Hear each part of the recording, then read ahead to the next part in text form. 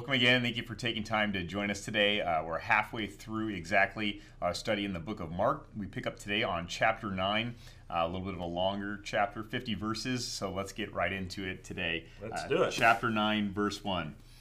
And he said to them, talking about Jesus, I tell you the truth, some who are standing here will not taste death before they see the kingdom of God come with power.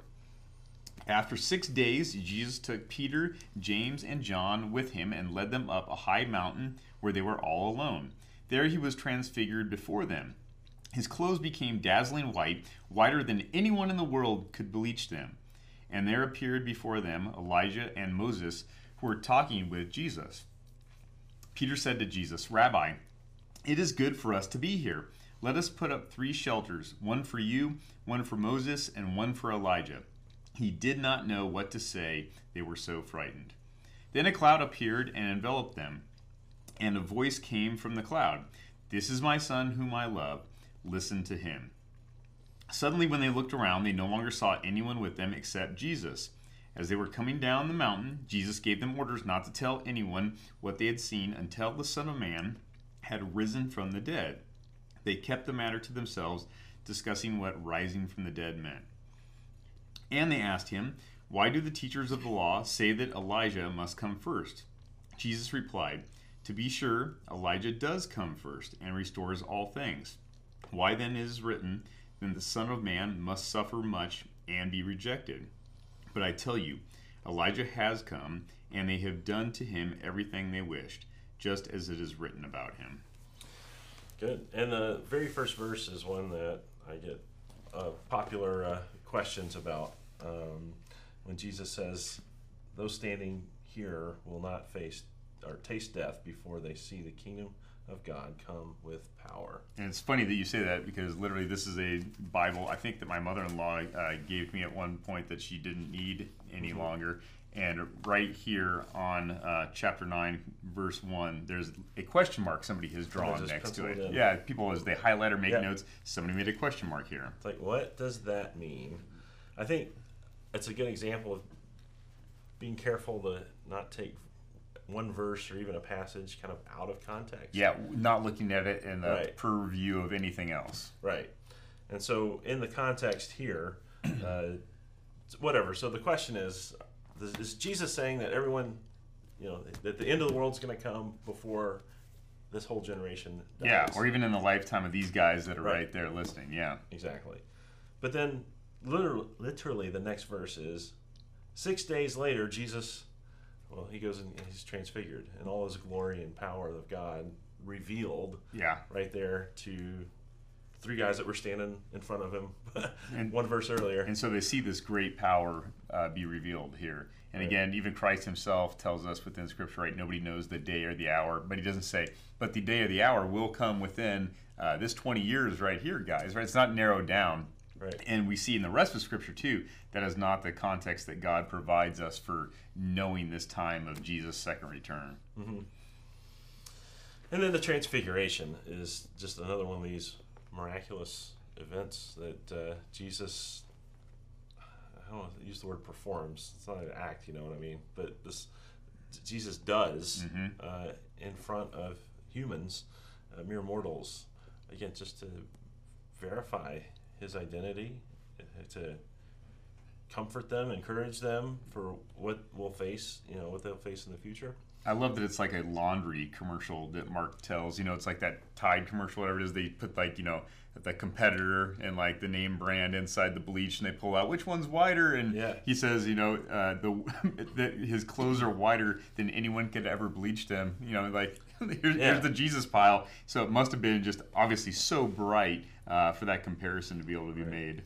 And again, just a reminder. Remember, Mark, young man, younger, maybe one generation younger than the disciples, was following Peter around towards the end of Peter's life, is recording the accounts here. So this is Peter's, and he was Peter, James, and John. He was one of the 3 that were there on the mountain. And in several other areas in Scripture, right, where these kind of inner circle individuals are pulled together with Jesus. Right. But I just kind of see Peter struggling to find the words to describe what he saw on the Mount of Transfiguration. It was just a dazzling, bleached, white, shining, spectacle. It's literally the saying, there's a loss for words, right? That you see something or experience something that's so grandiose that you really don't have the words for that. And he even says, let's put up these shelters. And Mark writes on there, he didn't even know what to say because they were so frightened. And one of Mark's favorite words, they were so amazed, I'm sure, is at the sight that they saw. Yeah. And this is kind of like that mountaintop experience, right, that we talk about too for that saying. People say that they have this mountaintop experience. Obviously, most of us know what that means. There's like this huge climax. You don't want to leave that point. And it's the same thing for these men today. They're there with Jesus, and this is so powerful and such an amazing point within his ministry. Let's build these shelters. We don't want to go anywhere. Let's stay right here. This is great, Right, and just contrast that to chapter 8, where Peter is hearing Jesus talk about, if you want to follow me, you have to deny yourself. You have to pick up your cross. Jesus saying, I'm going to be killed 3 days later. Peter saying, no, I don't want anything to do with that. Versus now, on the Mount of Transfiguration, Jesus radiating, Moses and Elijah, he's like, man, let's build tents. Let's stay here. Yeah. This is the place to be. Yep. Just like a kid going off to camp, right? And being able to experience something, be like, I don't want to go home. Maybe somebody who doesn't want to go there at first, and they get there and they experience something, and that's where we get that terminology. And who of us wouldn't want to be with Jesus when we have this experience? Right. So God's there. God says some words too. This is my son. Says very specifically to all of us, listen to him. Some direct order that's there. But then they start coming down the mountain, and Jesus says, as we hear several times, well, I knew that was awesome, guys. Don't tell anybody about this. Right. It's not time yet. And then the next verse, they kept the matter to themselves, but, I'll insert the word but there, but they were discussing what rising from the dead meant. Yeah, they have no idea.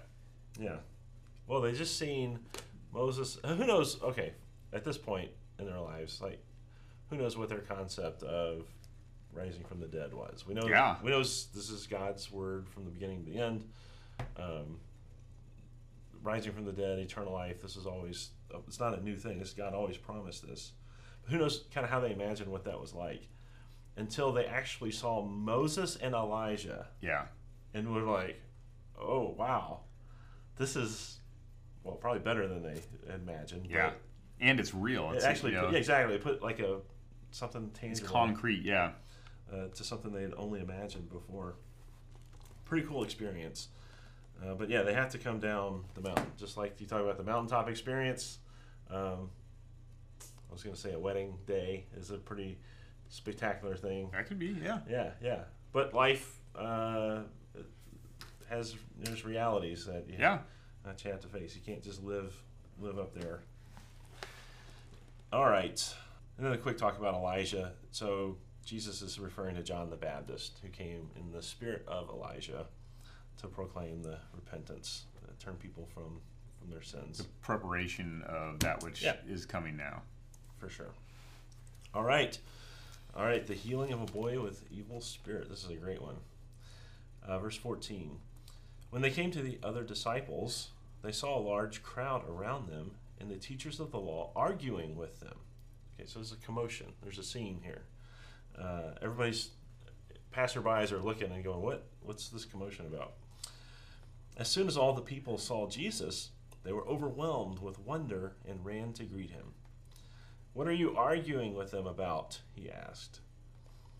A man in the crowd answered, Teacher, I brought you my son who is possessed by a spirit that has robbed him of speech. Whenever it seizes him, it throws him to the ground. He foams at the mouth, gnashes his teeth, and becomes rigid. I asked your disciples to drive out the spirit, but they could not. O unbelieving generation, Jesus replied, how long shall I stay with you? How long shall I put up with you? Bring the boy to me. So they brought him, and when the spirit saw Jesus, it immediately threw the boy into a convulsion. He fell to the ground and rolled around, foaming at the mouth. Jesus asked the boy's father, how long has he been like this? From childhood, he answered. It has often thrown him into fire or water to kill him. But if you can do anything, take pity on us and help us. If you can, Jesus said, everything is possible for him who believes.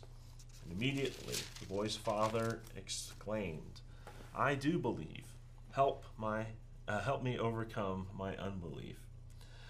When Jesus saw that a crowd was running to the scene, he rebuked the evil spirit. "You deaf and mute spirit," he said, "I command you, come out of him and never enter him again." The spirit shrieked, convulsed him violently, and came out. The boy looked so much like a corpse that many said, "He's dead." But Jesus took him by the hand and lifted him to his feet, and he stood up. After Jesus had gone indoors, his disciples asked him privately, "Why couldn't we drive it out?" He replied, This kind can come out only by prayer." They left that place and passed through Galilee. Jesus did not want anyone to know where they were, because he was teaching his disciples. He said to them, "The Son of Man is going to be betrayed into the hands of men. They will kill him, and after 3 days he will rise." But they did not understand what he meant, and were afraid to ask him about it. All right. A few Lots of things great going on stuff. here. So they have this literal mountaintop experience, probably where we get the term mountaintop experience. Bliss and just splendor, and immediately come down the mountain, and his other disciples are in a fight with townspeople, teachers of the law, this desperate father trying to get help. And I just love when Jesus says, "What am I going to do with you?" Yeah. Verse 19, "How long shall I put up with you?" Yeah. Yeah. So that's good. Frustration is a natural emotion there. Yeah, it's interesting too how Christ goes on to get like history on this, right? How long has he been like this? What does that have to do with the situation at all? You know, the kid's hurting. Doesn't matter if it's been a week or his whole life, but it's interesting that he does ask this. He gets this background on this individual, and he takes this into account. And then it just leads into this monumental piece where the man says, "But if you can do anything, take pity on us and help us." And Jesus calls him out on that, right? Mm-hmm. If you can. And I wonder how often we think that same thing. You know, God, if you can do this, you know, please do this, or you know, maybe we don't go before God in a bold manner, even as he asks us, you know, to be able to knock, to be able to seek, to be able to ask. And sometimes I think we feel like it's almost like this Hail Mary that we have in our requests of God, like, I'll throw this one up, and then we'll see what happens, you know. Is he going to answer? Not a ton of faith, just kind of you know, maybe this will happen. Yeah. Instead of actually believing. And it's tough, you know, for us to be able to believe, just as it is for this man. But just as impressive in Christ's question is the man's response, I think, because I think this, I love it. Again, Mark's words, immediately, he doesn't sit around and think about it. Immediately he exclaims, "I do believe, help me overcome my unbelief." Just beautiful words, because there's this testament that is there. But the man, almost in a piece of confession, says, "You're right. Like, I do lack that faith. God, can you help me? Not show this miracle and then I'll believe, but literally help me with my unbelief, God." Very, very interesting words. Yeah, no, those are powerful words. Many a sermon have been written just on that verse right there, because we do all struggle with doubt, even unbelief. But it's awesome to see God work through that, or even, I'd say, pierce through our unbelief to grab us and save us from ourselves, even. I mean, we're saved from sin, death, hell, the devil, but even ourselves. Yeah. And, I love the description of this demon, too, because it seems that there's like this unique piece, just as we might mention with certain types of angels in Scripture sometimes. Right. Even with this demon, first of all, Jesus refers to him as "you deaf and mute spirit." It's kind of, it wasn't just, hey, this demon, this spirit. He refers to him in a certain way. Then, after the healing, he actually tells his disciples, when they pull Jesus aside privately, because they don't want to be embarrassed in front of the crowd. Why can't we heal this? Jesus says, this kind can only come out by prayer. Like there's this specific type of demon that had to be directed at this point, which that's interesting that there seems to be some specialization that's there, but also the prescription that Jesus provides for the disciples. This can come only out by prayer. At least in my reading of this, it seems that the disciples did not use prayer then to be able to address this evil spirit. I don't know why they would have prayed and then he would have told them that. That doesn't seem to make sense. Right. And so I wonder, even in the disciples' attempt of being able to heal, if they said, we command you to come out in the name of Jesus, and then nothing happened, and if they had maybe taken for granted a little bit the name of Jesus, not that there wasn't any power in that name, but that they could just throw it out there and that this wouldn't happen, instead of actually taking time to be in prayer and to be able to go to God and break that up. I don't know if you have any different ideas on that in any way. No, it is super interesting, right, to think about, are there different different categories of spirits? Or is it like a hierarchy? Like we can knock down the little guys, but we need a little help with this one, and the prayer will knock out the big one. That's all kind of interesting, and it's not really, there's no chart to show us what's what. But I think a practical lesson for me is that whatever I'm doing, first of all, everything we do should be done in the name of the Lord. Whether we're being a pastor, being a husband, or being a dad, or so we're trying to do things all day long. We're trying to accomplish things, and when we run into a brick wall and say, "Why wasn't I able to do this today?" Well, the first reaction should always be, "I need to pray about this." Yeah. Like, so every time we kind of bounce back off of a goal or something we're trying to accomplish, why didn't that work? Why wasn't I successful? I need to pray about this. Anyway, prayer is a great gift that we have to be able to talk to our Heavenly Father. So the next section is well, hold on. I forgot the end here. Jesus predicts his death again. Again, that's what it should say. So we know at least 2 times now that Jesus has plainly told them. Like, it's not some kind of hidden parable, mysterious language or something. He's like really direct, right? I'm going to be betrayed. They're going to kill me, and in 3 days I'll rise. And they're all like, what is he talking about? Yeah, actually says that they're afraid, too. Yeah. They've just kind of feel like they've been smacked down a little bit. Jesus, they pull him aside, and he's like, did you guys pray about this? And they're like, ooh, yeah. So next time he says something else again, they're like, I'm not going to ask him a question about this Peter, one. you ask him. No, I'm not going to ask him. Yeah, this hasn't gone so well. If Peter's not going to step up and say, then it's really embarrassing. Nobody wants to say it. Exactly. But there is this lack of understanding that's there, and rightly so in some ways, which leads really into the next section too. So this next section is hilarious. It's my turn to read, I think. Yeah. But verse 30. Now, just remember, they're scratching their heads and they're saying they don't understand what Jesus is saying about really the centrality of his mission, right? To die and rise for the sins of the world. They don't get it. And so what's their next thought? Only humans could think like this. So they came to Capernaum. When he was in the house, he asked them, "What were you arguing about on the road?" But they kept quiet because on the way they had argued about who was the greatest. They're like, dang it, he heard us. No. Sitting down, Jesus called the 12 and said, "If anyone wants to be first, he must be the very last and the servant of all." He took a little child and had him stand among them. Taking him in his arms, he said to them, "Whoever welcomes one of these little children in my name welcomes me. And whoever welcomes me does not welcome me, but the one who sent me." So again, I call them doofuses because we're all doofuses, right, compared to God. Right? We would have done the same thing. So these doofuses are like, "I don't understand, Jesus. What do you mean you're going to die? I don't get it." Hey, by the way, who's going to be the greatest in Jesus' kingdom? Yeah. It's like they just said they don't even understand like what the gospel, the totality of it is. what it looks like right now, anyway, until Jesus.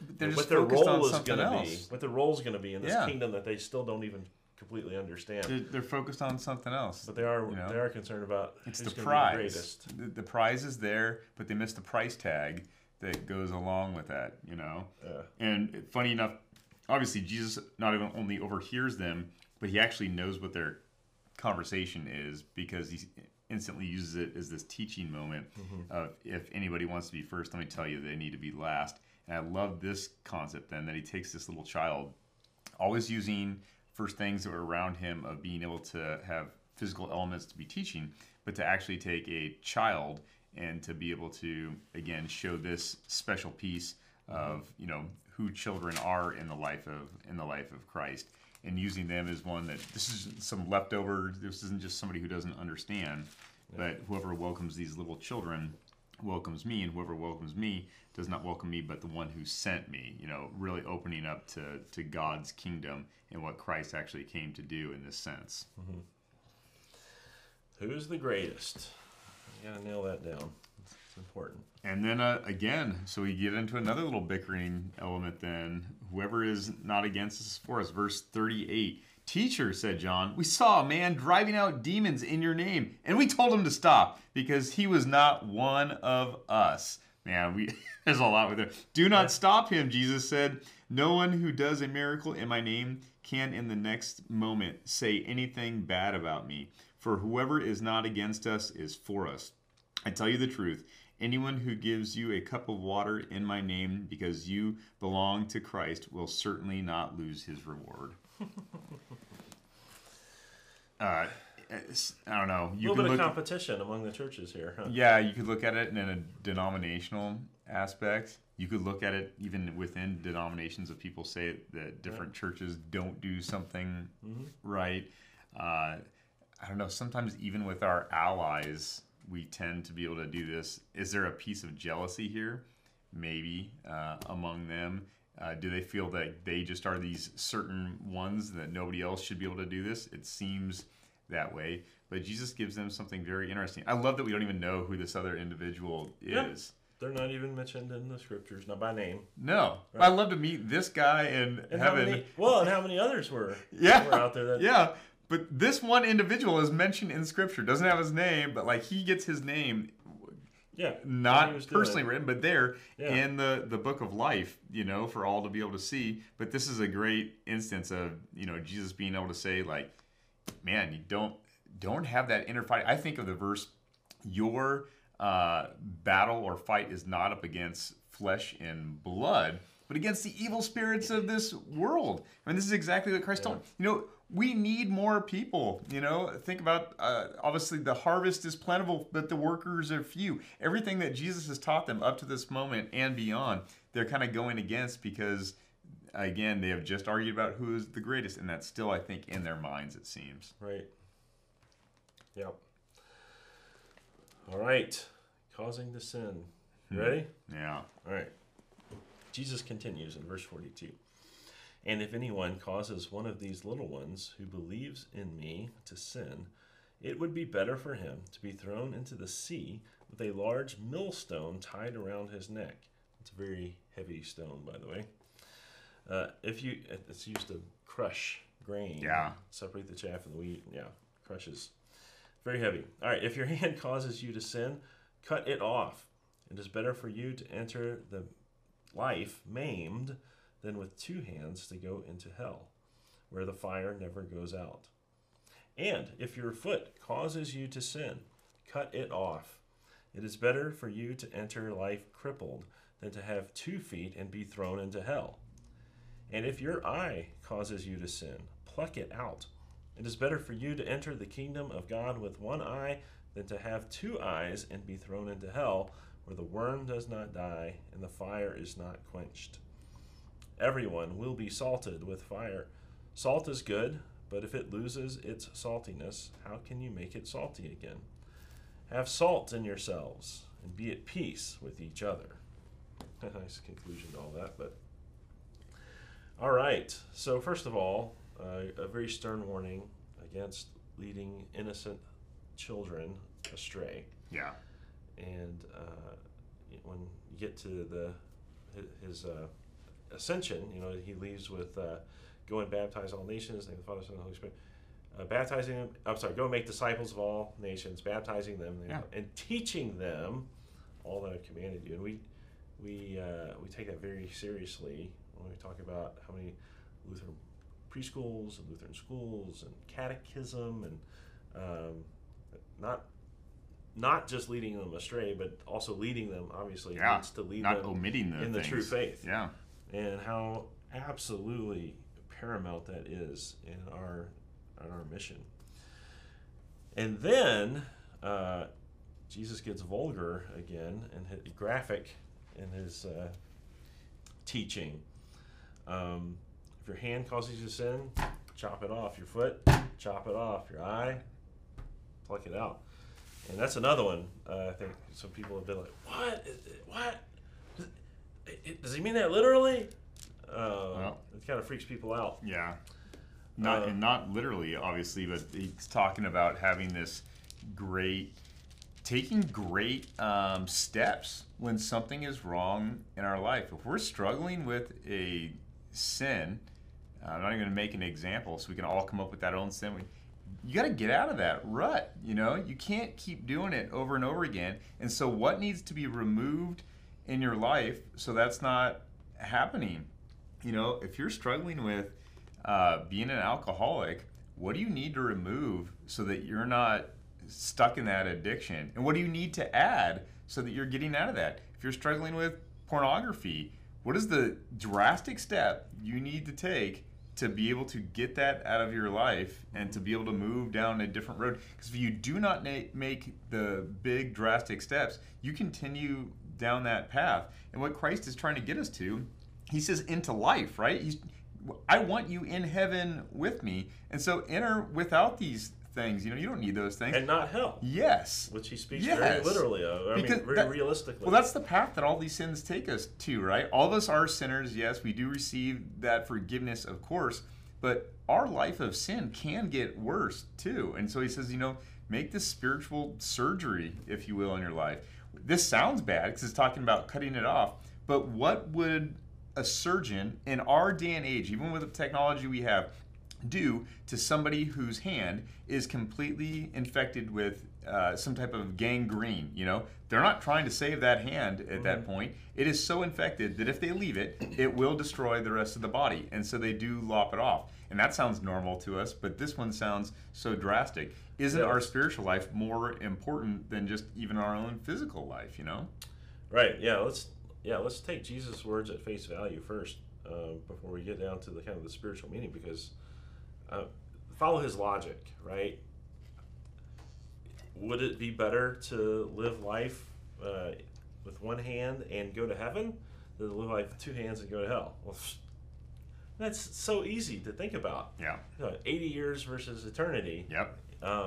1 foot, 1 eye. I mean, the logic is so clear. It's like, wow, obviously that actually, whatever, that makes sense. Like, that's a smart decision. Yep. If that's the case. So like you're saying, you don't have to mutilate your body to be right with God, right? You just need heart surgery. You need spiritual healing. You need to resist the devil and he'll flee from you. You need to put more of God's word in your life daily. Prayer time, devotion time. So it's the remedy is actually painless.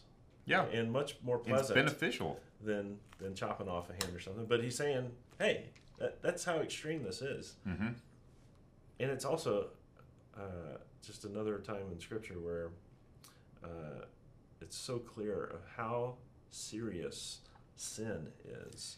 And I think it's so easy for us to say, it's a little white lie, or everybody does it, or I can stop anytime, or to understand that this is a killing, a lethal spiritual disease that we're born with, but God has gone to great lengths. Jesus dies, rises 3 days later. He keeps predicting he's going to do, to take away our sins. And so, if you think about Good Friday and the brutality of the physical, mutilation of his body, the flogging of the back, bones exposed, the nails, the asphyxiation on the cross, the horrible death. That is the price for sin.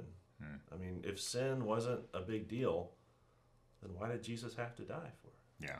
I mean, sin is a huge deal, and it should always be taken seriously, never brushed off or, thought whatever, nonchalantly about it. It's a spiritual war. We don't have to worry about fighting flesh and blood, but there's definitely a spiritual battle that rages every day. And we take that very seriously. And we know that, of course, we got that power of the Holy Spirit that raised Jesus from the dead living within us. And we can do all things through him who strengthens. Greater is he who is in me than he who is in the world. Wonderful promises. But don't take sin lightly, ever. All right, well, let's have one concluding thought. I'll let you take it, yeah. I think about the Mount of Transfiguration, mountaintop experience. Yep. And for me, Sunday mornings are very much mountaintop experiences. We go into a sanctuary, it's a peaceful place. It's with brothers and sisters in Christ. It's in a different and special way. God is with us. He's present with us when we gather together. He's present in his word, in the sacraments. And it's just a wonderful, I hate the word rejuvenating, but that's a part of it. That's a part of it. Yeah. It's rejuvenating, it's peaceful, it's inspiring, it's encouraging. But we can't stay there, right? No. We're called to be able to go out, yeah. Yeah, our jobs, our families, our neighbors, all of these responsibilities. Where we come down the mountain, we're going to see people squabbling and fighting, people asking us for help constantly, little or big things. And we, hopefully, we've been filled up enough on Sunday morning with that peace and that love and joy, even that we've got enough to pour into other people, everyone that we get to come in contact with during the week. Well, it's a good concluding piece because, Jesus ends that section talking about the salt, and we hear that too in other places of Scripture, that we are the salt of the earth, that we are that light, that city on a hill, and that light is not supposed to be hidden. This other mountaintop piece that we get to be a part of actually sharing and shining the light of the Lord and being able to preserve other people is that saltiness within that faith. So, just as the disciples were called to be able to go out from there, and we receive that exact same calling to take what we've seen and go. And the good news is that someday we will get to enjoy the fullness of his glory. Yeah. For eternity. Yeah. And so here on earth, he gives us little drops, little sneak peeks, if you will, of that peace and glory of God. Yep. And so maybe until then, we say those same words that we heard in our scripture today. Lord, we do believe, but help us with our unbelief. Let's go to him in prayer and ask him with that unbelief. Amen. Heavenly Father, we thank you for your word. It teaches, it comforts, it guides us, and we pray that you would help each and every one of us, near and far, gathered around your word this moment, to let your seed of truth be planted in our hearts, that you would nourish it and let it grow and increase our understanding of who you are and who we are and what we are to be about while we're here. And give us the strength and the courage and the faith to follow you, to pray to you when we need help, and to see the glory of your answered prayers each day in our lives. For these things, Lord, we ask it in Jesus' name. Amen. Amen. Thanks for joining us. Yep. See you next week.